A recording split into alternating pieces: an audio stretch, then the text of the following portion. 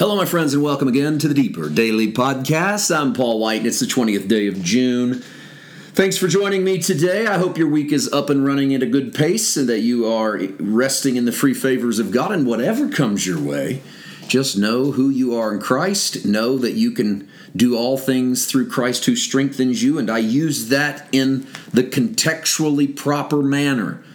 And that is, things may not go your way. Things may not be easy. Things may come against you. You can do all of it through Christ who gives you the strength. And I encourage you today as you face a new week to do precisely that. We are in 1 Timothy chapter 5, and we are at verse 22. Do not lay hands on anyone hastily, nor share in other people's sins. Keep yourself pure. Let's go ahead and add some stuff here. Let's read through the end of the chapter, okay? Because I want to show you the contextually bound importance of these statements. We started doing that a little bit yesterday, but I want to continue. No longer drink only water, but use a little wine for your stomach's sake and your frequent infirmities. Some men's sins are clearly evident, preceding them to judgment, but those of some men follow later. Likewise, the good works of some are clearly evident, and those that are otherwise cannot be hidden. I cannot say this enough. If context doesn't matter, then Paul is just whipping out a various and unrelated amount of principles that are not even backed by the greater body of his teaching in the New Testament. Everything from paying the elders to accusations against elders to people sinning, doing things in the church without partiality, not laying hands on people, that's out of the blue, not participating in other people's sins. Don't just drink water, drink a little wine. Some people's sins don't show up today, they show up tomorrow. Some people's good works don't show up today, they show up tomorrow. I present to you, this is not a scattershot of multiple principles stacked up at the end of the 5th chapter. Rather, this is all within the context of honoring the elders. And here's why. Because this entire chapter has been the treatment of the church. Treatment of church members, the first 2 verses. Then 3 to 16, treatment of widows, determining who was a real widow and who was not. And they even had some form of enrollment, apparently, for widows to actually be supported by the funds of the church. And then Paul wants to instruct those that maybe shouldn't be on those roles. And then the elders. This is, quote-unquote, the pastors, those who sort of rule over those churches. And he talks about a lot of things. And one of those things is the fact that they can be paid for what they do and should be paid, and that you should protect them from just baseless accusation. It needs to be more than just one person doesn't like something. There needs to be multiple witnesses to these actions. Those who are sinning rebuke in the presence of all. I think, and we talked about this, I don't think this is run around rebuking people for sin. This seems to be within the context of this statement about elders, and he might even be talking about the elders themselves. That when the elder is found to have been in sin by 2 or 3 witnesses, rebuke them publicly so people know you can't lead that way. And it could go the other way too, that when someone has made a false accusation against the elder, rebuke that, because we don't want a church world that is run that way. And then he says, do this without prejudice, do this without partiality. And then 22, don't lay hands on anyone hastily, nor share in other people's sins, keep yourself pure, is not just some statement of when you get into a prayer line, be careful about who you lay hands on. That's how I used to interpret this verse, is like, listen to the Spirit before you lay hands on people. And I think that's a good idea. Listen to the Spirit before you do anything. But I don't think that's what Paul's referencing. I think it's all in context. Whenever you ordained someone to be an elder or a pastor, and this is a practice we still do to this day. You laid hands on them as a way of conferring upon them the call upon which they were taking. And Paul says, don't do that hastily. Don't lay your hands of blessing and ordination on just anyone. Do your homework.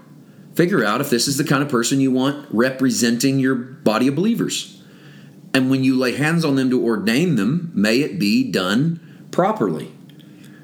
And then verse 23, no longer drink only water, but use a little wine for your stomach's sake. To me, it seems as if Paul is still dealing with those false teachers, which he's been talking about since chapter 4. And it seems that they had probably been preaching and teaching and practicing an abstinence from wine as a matter of principle. And that was their concept of purity. Remember, they had a concept of purity that forbade you to marry, that told you to abstain from certain foods, and I'm thinking it told you to abstain from wine. And Paul says, listen, sometimes you need to drink a little wine for your stomach's sake. Don't only drink water. And he's living in a culture where water was not pure. I don't think a lot of people in the Western world think about this, but for centuries, you couldn't find fresh water. And so to hydrate the human body for a long time, beers and wines would have been the only way because they had at least been purified.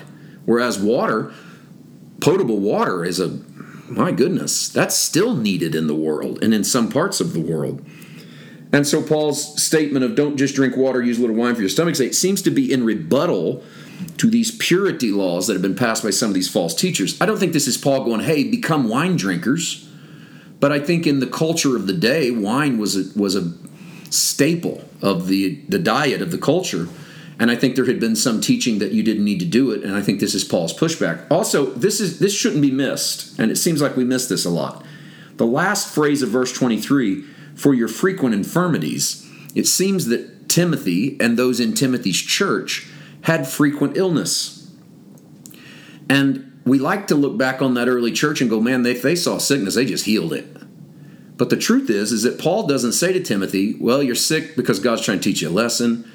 He doesn't say you're sick because you've messed up communion. And he doesn't say you're sick because you don't have enough faith to be healed. He also doesn't say, be thou healed in Jesus' name. He says, drink a little wine for your multiple infirmities. So I'm not saying multiple infirmities are to be applauded. Paul doesn't applaud it, but sometimes infirmities are to be expected. And I trust the Father in each and every one of those situations. I know you do too, but let's not create some idea that somehow, some way, you're ungodly if you have infirmities, and that if you had been a part of the early church, well, they would have just prayed those infirmities away. And that leads us to those final two verses. Some men's sins are clearly evident, preceding them to judgment. Some follow later. Likewise, good works are clearly evident, and those that are otherwise cannot be hidden. And again, it seems as if he's talking about elders. Listen, some of this stuff isn't going to surface until they're gone. So are their good works, and don't forget that. And you could probably say that about a lot of things. We don't know exactly what people are up to until they're gone, and that's part of life. And in some cases, we don't know what good was always done until people are gone. That concludes, for our purposes, the 5th chapter of 1 Timothy. Tomorrow on the podcast, we will begin the 6th chapter, and we have another 10 days, 9 or 10 days or so, or 8 or 9 days, I guess, before the essay edition, and we're going to see how deep, if we can get through this 6th chapter. If not, we'll continue on into July with it. We'll see you tomorrow. God bless.